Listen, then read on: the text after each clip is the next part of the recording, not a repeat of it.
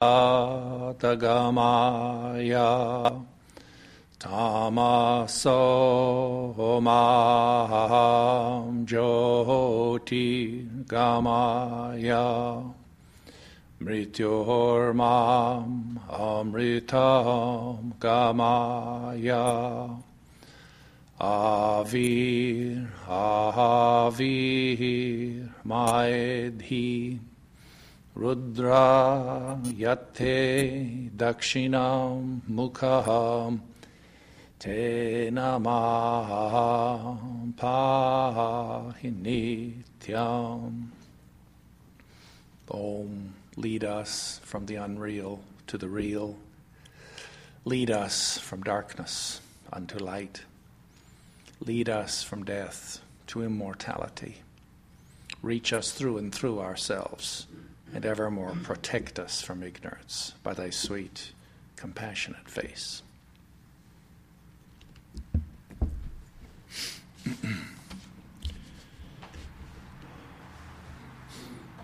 So my subject this morning is the mystery of human vibrations. And we're going to be talking a little bit about thought force, about subtle energies, about auras, about psychospheres and power places. These are topics which may seem to be very esoteric and, in fact, to belong to the world of the occult. And there is a lot of mystery surrounding these things. That is, there's a lot of mystifying and mysteriousness and misty, confusing ideas. And in order to demystify some of these concepts, well, maybe we can begin by recalling some of the lessons that we learned in high school physics class about matter and energy, and a little bit about electromagnetism and vibration.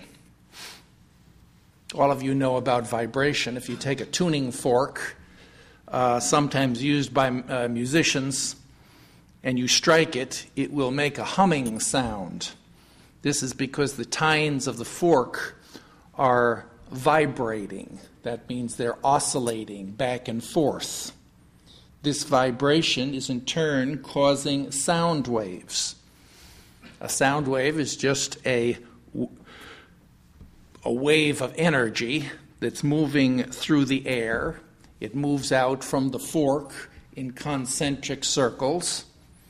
Just as, for example, it's the same with a water wave, that if in a calm, placid pool of water you were to throw a stone, the stone would make a splash, and there would be waves, and then you would have the ripple effect. That means the waves would move out towards the shore. Of course, as we know when we observe this, that it's not the water that's moving towards the shore, but it's the energy that's passing through the water.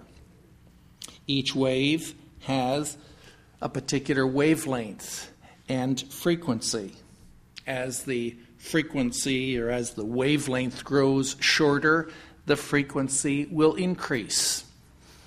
And if you take, for example, that tuning fork, which maybe it's normally it will sound a middle C tone on the piano. Maybe if you could vibrate it more rapidly, it would the C tone would move up an octave. And theoretically, if you could vibrate it even more rapidly, the tuning fork would grow warm. It would grow hot. And then you would begin to see light. You would see red, orange, yellow, green throughout the whole spectrum as the vibration of that tuning fork increased. So we can visualize that, a tuning fork, as it vibrates. The fact is that everything in this universe exists in vibration. In the beginning, there was no vibration, and everything was centered and in balance, just like a spinning top, spinning very rapidly. It appears not to be moving at all. But after a while, it begins to wobble back and forth. That means it starts to vibrate. Vibration is, in the highest sense, that is, in the philosophical sense, it's a struggle for existence. It's a struggle between being and non-being. Every self-conscious monon has a being. When acted upon by something outside of itself, it has to yield. It has to surrender to the existence of something else. But for every action, there's an equal and opposite reaction. And therefore, to exist is also to resist. And that resistance, that is a vibration. This morning we're talking about human vibrations. Our title is The Mystery of Human Vibrations, by which we mean the vibrations of thought. According to Indian philosophy, thoughts are things, just like sticks and stones and like a metal tuning fork. Albeit the thoughts are more subtle, are intangible and invisible. But in Indian philosophy, that is in particular in the philosophy of the Sankhya and the Yoga teaching, there is no dualism between mind and matter, and that all that we call thought is really just a subtler, finer, higher vibration of what we call matter. A thought, really, is just a word, or a series of words, a sentence, a complete thought. And just as a word has a certain sound vibration, so too a thought has a certain frequency and wavelength of vibration. One of the mysterious effects of thought vibration, it's seen in our own bodies. And in fact, that's one of the fundamental principles of the science of mind. That is, that every movement or vibration of the psyche has a corresponding physical movement in the body. That is, your body hears everything that your mind says and responds accordingly. You remember, for example, if you read in the life of Sri Ramakrishna, you notice that he always is aware and he always notices the physiognomy and the phrenology of people that he meets.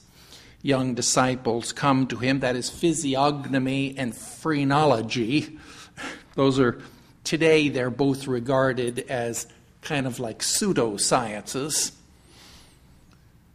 But both of them rest on a fundamental basic truth, and that is that your thoughts and your feelings and your anxieties and your hopes and your worries all manifest in your body and form your physical features.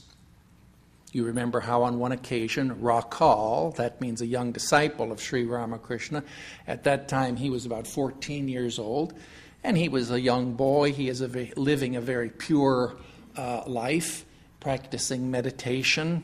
One morning he came into the Sri Ramakrishna's room at Dakshineshwar, and Sri Ramakrishna looked at him and he said, "Why is there a dark shadow over your face? Have you been telling lies?"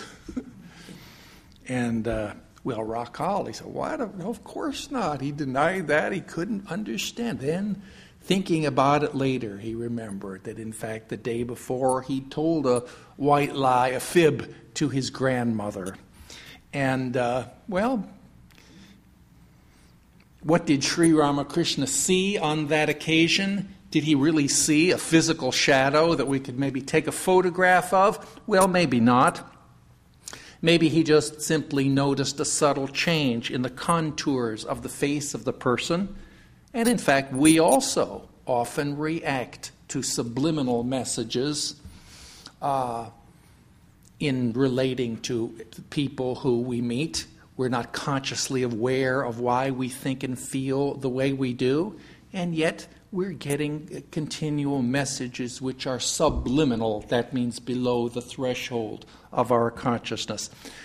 But there is some objective manifestation in the physical. How can we explain that physical manifestation? Well, a tuning fork, for example, when it's struck, it vibrates the air. And these vibrations, if you have other tuning forks, for example, placed around in different parts of the room, then when one starts to vibrate, the others will also start to vibrate. It's called sympathetic vibration or resonance. That is, sound vibrations can influence material things which are around them and form and shape matter. Long ago, well around in the 1800s, there was a psychologist. His name was Chladni. He did some very famous experiments which graphically show how vibration affects matter. And on one occasion, for example, he put some sand onto a large steel plate, and then he would rub a rosined bow along the edge of that plate. And the vibrations of the bow would kind of move the plate, and the sand particles would dance and move into patterns, which were kind of like geometrical mandala-like patterns on the plate. Well, maybe you can do the same thing. If you have a plate of sand, you take it home and put it on your stereo speaker. You play some simple music, and you'll find that sand will begin to move it will begin to form and shape itself. That is to say, vibration forms and shapes material, physical matter. The tuning fork, it vibrates the air, and it produces sound waves. Similarly, thoughts vibrate the chitta, that means the akasha, the mind stuff, and create thought waves. Remember, as we're thinking about that, well, see, it's a little bit hard for us maybe because we're kind of conditioned by Western philosophy to believe that there is a dualism between mind and matter. That's the bugbear of Western philosophy. Indian philosophy, there is no such dualism. Mind and matter are the same thing. It's just, albeit mind is more subtle, more invisible, and more intangible. Both are manifestations of primal matter, we could say, that is of Prakriti, of the primal substance which makes up all things. So we can say the tuning fork vibrates the air, our thoughts vibrate the mind space. And similarly, just as those thoughts, those vibrations, those waves can form and shape physical matter, can form and shape our bodies. According to yoga psychology, we have 5 bodies. We see the most exterior, gross body made of flesh and blood, but interior to that we have an energy body. Interior to that we have a mind body. Interior to that we have an intelligence body. And like this, they're one within the one body within the next, like Chinese boxes. And when the subtle begins to vibrate, by the principle of sympathetic vibration or resonance, the next body, that is, the energy body, will begin to vibrate. And as the energy body vibrates, then the physical flesh and blood body will begin to vibrate and form and shape itself in accord with the great principle, the great law of correspondence.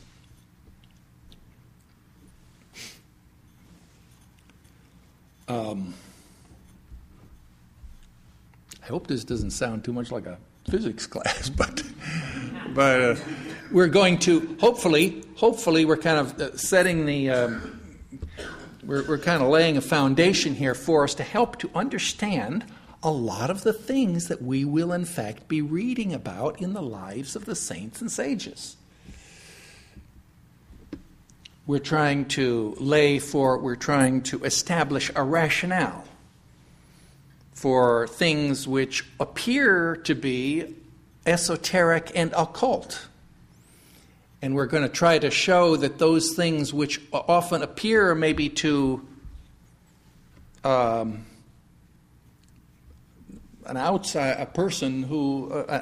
ordinary person would appear to be strange and occult.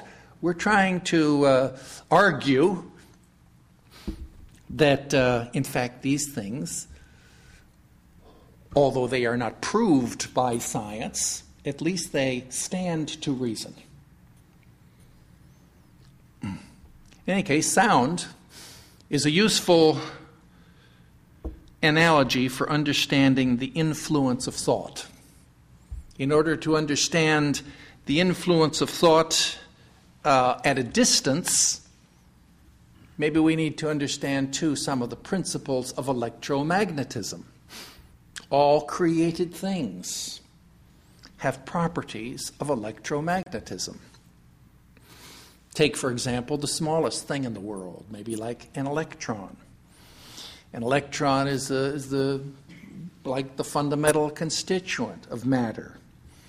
An electron it spins round and round the nucleus. It spins round and round. An electron is just really a ball of electricity. And you know, when electricity moves around, and as electricity moves, it creates around it a magnetic field. All electric currents radiate a magnetic field. And therefore that electron is an electromagnetic phenomena. Similarly, it is, as in the microcosm, so in the macrocosm. That's what we're taught by the Vedanta philosophy in the most ancient times. Yadeveha tadamutra, tadamutra tadanveha. Whatever's here, that's there. And whatever's there, that is here too. Whatever we see in the small, whatever principles are true of the smallest particle, the smallest thing in the universe, those same principles hold true for the largest thing. Look at the earth. The earth spins also round and round. The earth spinning round and round, it has electromagnetic qualities. That is, it has a magnetic field. It has a north and south pole. There's great lines of magnetism and induction that run all around the earth. And in fact, that's how birds and bees and rainbow trout, how do they find their way home? They're out there swimming in the ocean. How in the world could they go back and find their particular river and stream and go back to where they came from? How can butterflies that fly all the way down to Mexico and they come back to the same city and town in California? Well, they're following those lines, the lines of induction. That is, the magnetic lines around the earth. Atoms, molecules, and the earth itself. Well, of course, these are all gross elements. And we know that these are all material things. But according to the yogis, thoughts also are things. And thoughts have the same qualities as material things, albeit more subtle, more invisible, more intangible, more immeasurable. A thought also is a vortex of energy. It's charged with a positive or negative emotion, and it has a magnetic field.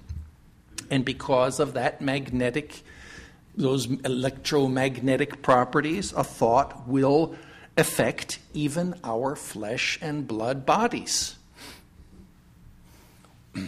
Whenever you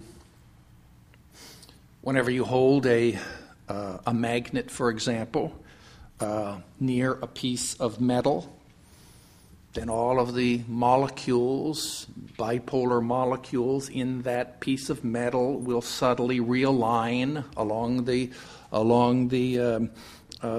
lines of induction of the magnetic field. And if you take a freely suspended magnet like a compass, it will automatically begin to turn. It'll line up with along the magnetic lines of north and south of the Earth's magnetic field. Similarly, it is with our own flesh and blood bodies. In fact, new research in biomagnetism reveals that our bodies are also filled with ferromagnetic crystals called magnetite. And these magnetite crystals are organized kind of in linear lines within the membranes and of our own biology. And in fact, our bodies are therefore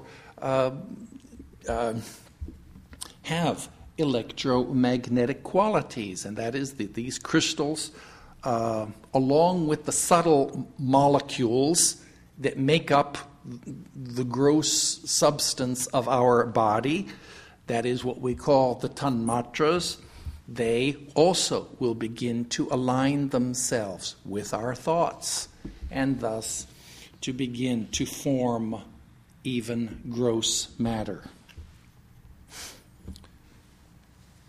Well,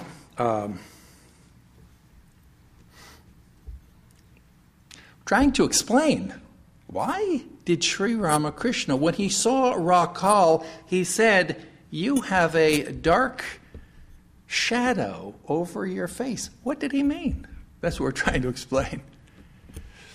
Did he see something objective, which is what we're maintaining this morning? We're maintaining that Sri Ramakrishna, that is the saint who had the eyes to see and the refinement of sensibility, that he actually was perceiving some objective change in the contours and expression of the face of the person. Why did his physical face undergo a change because of a moral action? That's what we're trying to explain.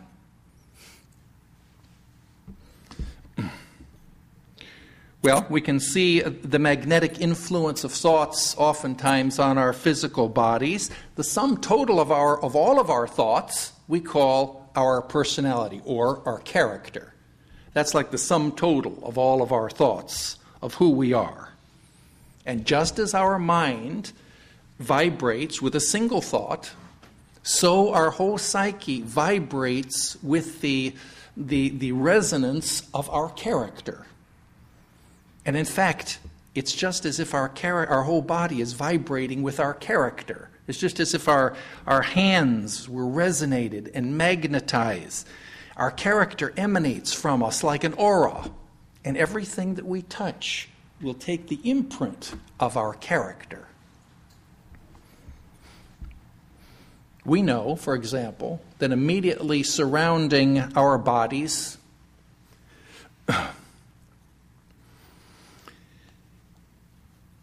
that is just outside our skin, there are envelopes of different auras.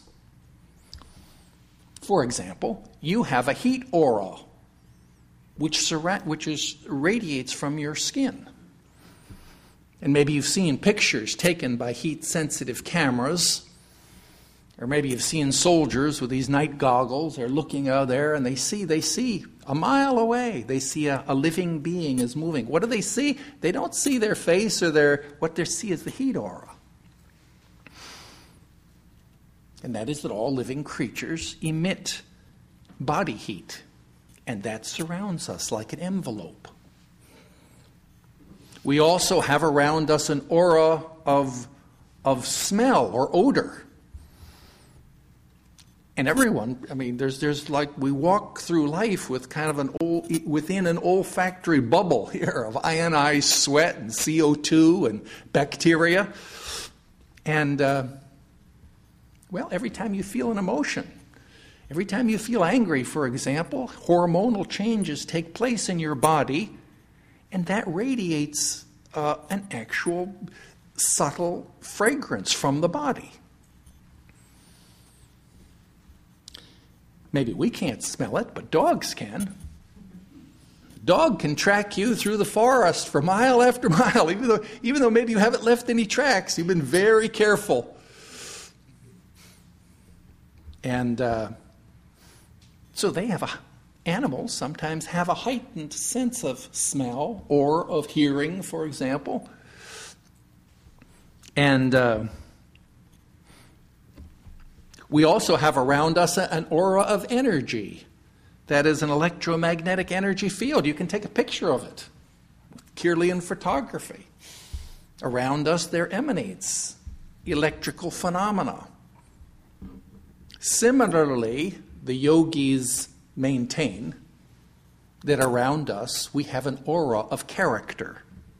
That is, our character emanates from us like an aura. Everything that you touch will in its turn take the mark of your character. That is, you will leave your mark wherever you go.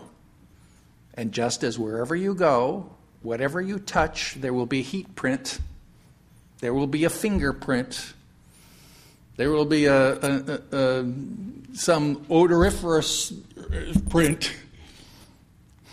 So also there will be an imprint of your character. How this happens? How? By sympathetic resonance. By the transfer of magnetic properties, we leave the trace of our character.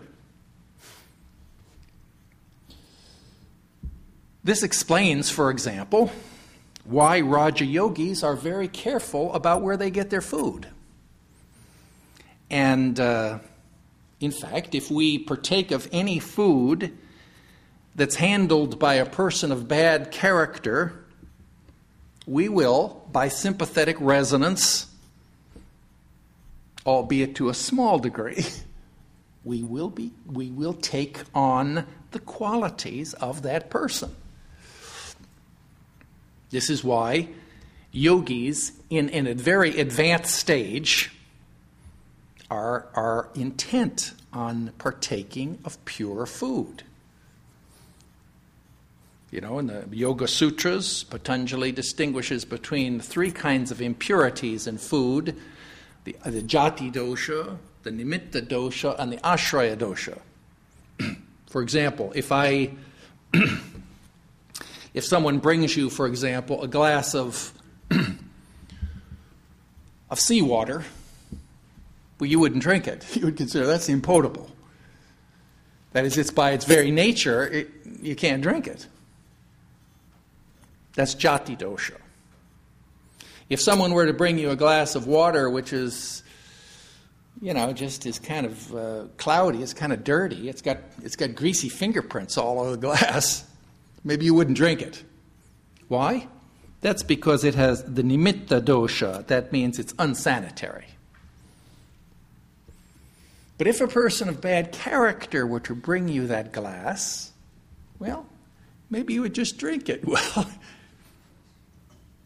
but if you read in the life of Sri Ramakrishna, and all that we're talking about this morning, we can see exemplified in the life of the saints and sages. It explains to us why they behave as they do. Sri Ramakrishna on one occasion visited the house of the Pandit Shashadhar Tarkachudamani on the occasion of the car festival. And there, being a hot day, he asked for a glass of water. And a man who was wearing a tilak, that is, mark on his forehead, and strings of Rudraksha beads, and he had all kinds of emblems of religion all over his body. And he brought the water, Sri Ramakrishna reached over, took the glass. He tried to drink it, but he couldn't drink it. Put it down, and he asked for another glass of water. Another man took the water, went there, washed the glass, came back. He took the glass, and he drank it. And, Swami Vivekananda, that is the founder of this Vedanta Society, at that time he was a young boy, and he'd heard tell of this ashraya dosha, and he noticed this, because he'd noticed this on many occasions, the same kind of thing happening.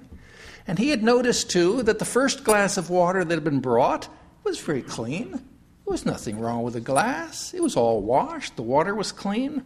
What was the problem? And so he began to make inquiries, and then he soon found that that first man, in fact, was a person of notorious bad character.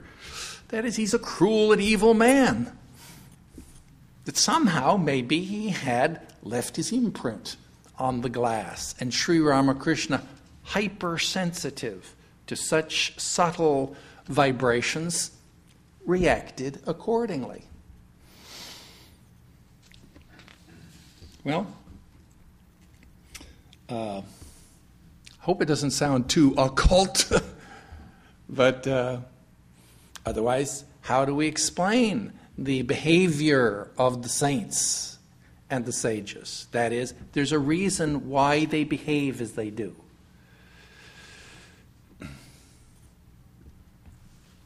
For example, we offer sweets and fruits here in the shrine and the temple. And when that food is offered by the worshiper to God, hopefully we believe that God actually partakes of that food, and then it is brought out and distributed to the devotees, and it's considered to be consecrated food. That means we call it prasad, which means that it's been blessed, it's blessed food. That is, it's holy food. And therefore, if you eat a little bit of this prasad, then that it was very beneficial for you in your spiritual practice. Here we can ask ourselves, as rationalists, that is, we always want our beliefs to stand to reason. We don't want to believe, we don't want blind faith.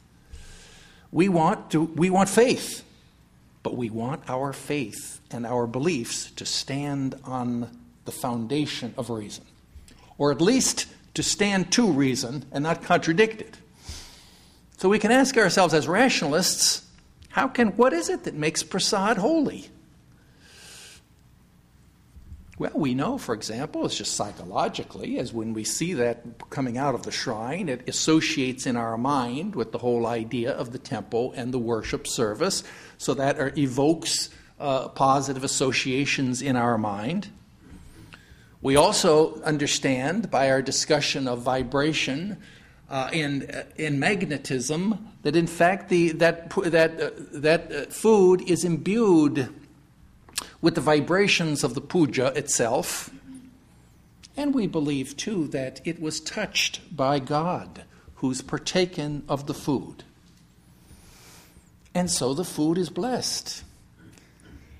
It's consecrated food. Similarly, any food, in fact, that is prepared with love and served with love and devotion is a blessing.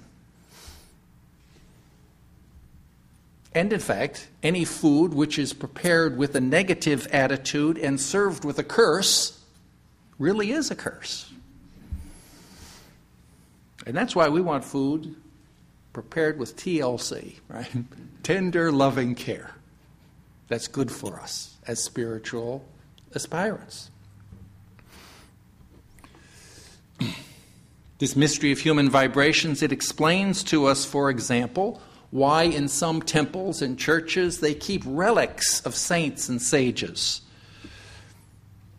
That is, a relic is just an object which is kept as a memorial of some saint and which carries the blessing of his character. We have several such relics here in our temple, which are brought out on ceremonial occasions. By touching those relics, you will be blessed. And you will be touching, as it were, the character, the mind, and the heart of the person who held that object as his own. This mystery of human vibrations explains to us something of what we call the atmosphere of a place. You know that if you go into a restaurant, for example, you may say, oh, well, it's a nice atmosphere. And that atmosphere is created largely by the decor of the restaurant. We call it the ambiance. Similarly, there's another kind of an atmosphere which has nothing to do with decor. Rather, it has to do with the psychosphere. And we know, for example, that if you go into a holy place, if you go into a temple, and it has a holy presence. Saints with highly refined sensitivity can feel this presence. You may think you can feel the presence, but you probably can't. But at least you will have a positive association in your mind as you walk into a temple. In order to feel that presence, it requires a refined sensitivity. That is, it takes one to know one. Sri Ramakrishna, for example, once went on a journey to Navadvip, which was the birthplace of Sri Chaitanya. It was a small village on the banks of the river Ganges. He went in the company of Mathur Babu on a river boat that went up the river Ganges. Sri Ramakrishna was looking, he was so anticipating his visit to Navadvip. Sri Chaitanya was a great saint, an avatar, and he expected to be thrown into a wonderful state of great devotion and ecstatic feelings. When they arrived at Navadvip, they walked through the town, and Sri Ramakrishna was shown all of the places associated with Sri Chaitanya. But he was disappointed. He didn't really feel the great sense, the great emotion, and the great presence that he expected he would feel in that place. They boarded the riverboat and they continued on their journey to the city of Benares.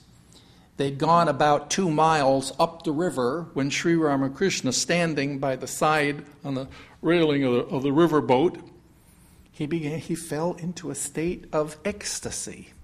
He began to sing. He began to dance. He had visions of Sri Chaitanya. And he felt a great inspiration in that place. Later on, it was found that in fact the city of Navadvip had moved. That is, in the river Ganges, one of the peculiarities is the river runs so swift and strong that in some places whole river banks are washed away and there's sandbars and it's a treacherous river to navigate. Well, that city of Navadvip used to be located 2 miles upstream.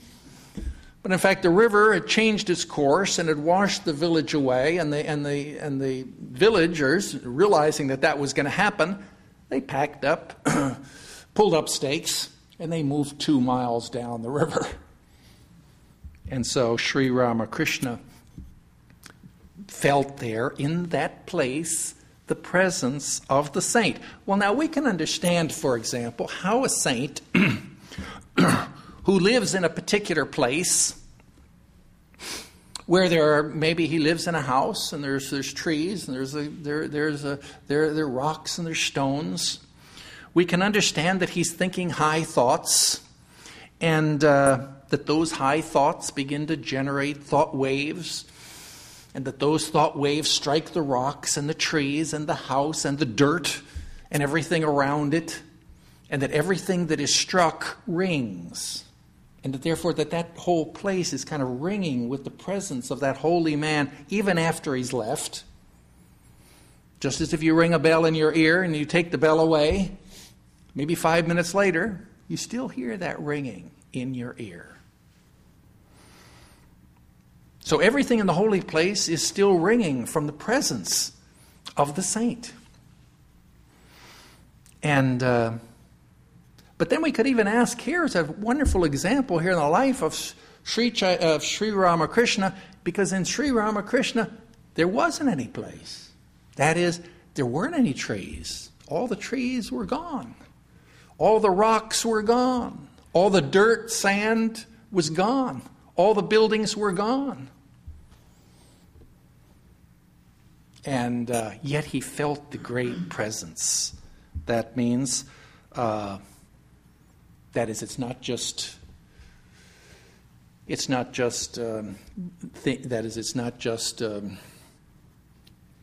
visible things which ring and vibrate, that take that vibration, but it's the space itself. Just the space itself. You know, according to Vedanta philosophy, space, it's not just empty. There's not just empty nothingness. Space is matter. Space is just like a rock or a stone, albeit more subtle and refined and intangible and immeasurable. We call it the Akasha. The Akasha is the subtlest form of matter, but it's matter nonetheless, and it vibrates. It has energy. And similarly, Sri Ramakrishna, even though he's in that, just in the space, he begins to feel, well, so now we can begin to understand why it is devotees visit holy places. Because we get the benefit of the psychosphere. It helps us to meditate and to calm our minds. The intensity of a psychosphere, it can be increased by the number of people who come to that place and hold similar thoughts. That is, a yogi may establish some tirtha, that means a holy place, by meditating there. He will create a psychosphere. But that vibration can be amplified by the number of other people who go there and who think similar thoughts. We know, for example, the two waveforms, whether they're sound waves or water waves, if they are of similar frequency, they will lock into phase. That means they'll oscillate at the same time. And although the frequency will remain the same, the amplitude will increase. That means the intensity will increase. That's just the principle of the high-fidelity amplifier. So we can increase the thought vibrations of a place. That's why people are encouraged to come to the temple. The temple has a psychosphere. But every time that you meditate here, you help to amplify that atmosphere and benefit yourself and others. Just as the vibrations of your thoughts, then the vibrations of your thoughts affect your body. They affect everything that you touch. The vibrations, these human vibrations, carry to a distance also. And just as when a stone is thrown into a water and there's a ripple effect outward, even when those ripples subside and we can't see them anymore, the effect is still there. The vibration is still there. That's the principle of the conservation of energy. That pond will go on vibrating for all eternity as the result, the consequence of that one stone. Similarly it is, Swami Vivekananda says in one place, if a man goes into a cave and shuts himself in, I'm quoting to you here from Volume 4 of the Complete Works of Swami Vivekananda. If a man goes into a cave, shuts himself in, and thinks one really great thought, and then dies, that thought will penetrate the walls of that cave, vibrate through space, and at last permeate the whole human race.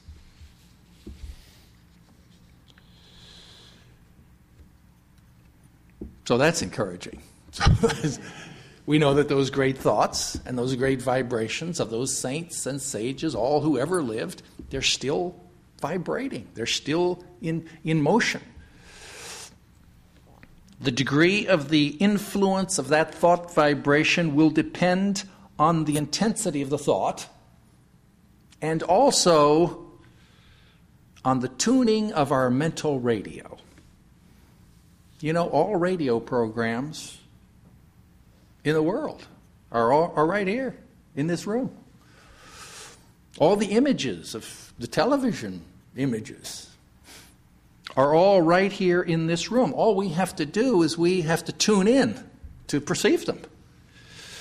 And similarly, it is all of the thoughts that have been held in mind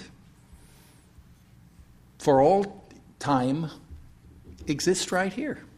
All we have to do is to listen and to hear those thoughts and to respond to them.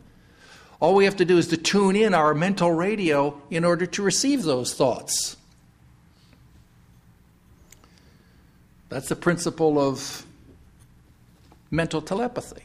Well, maybe like hearing the whispers in somebody else's mind.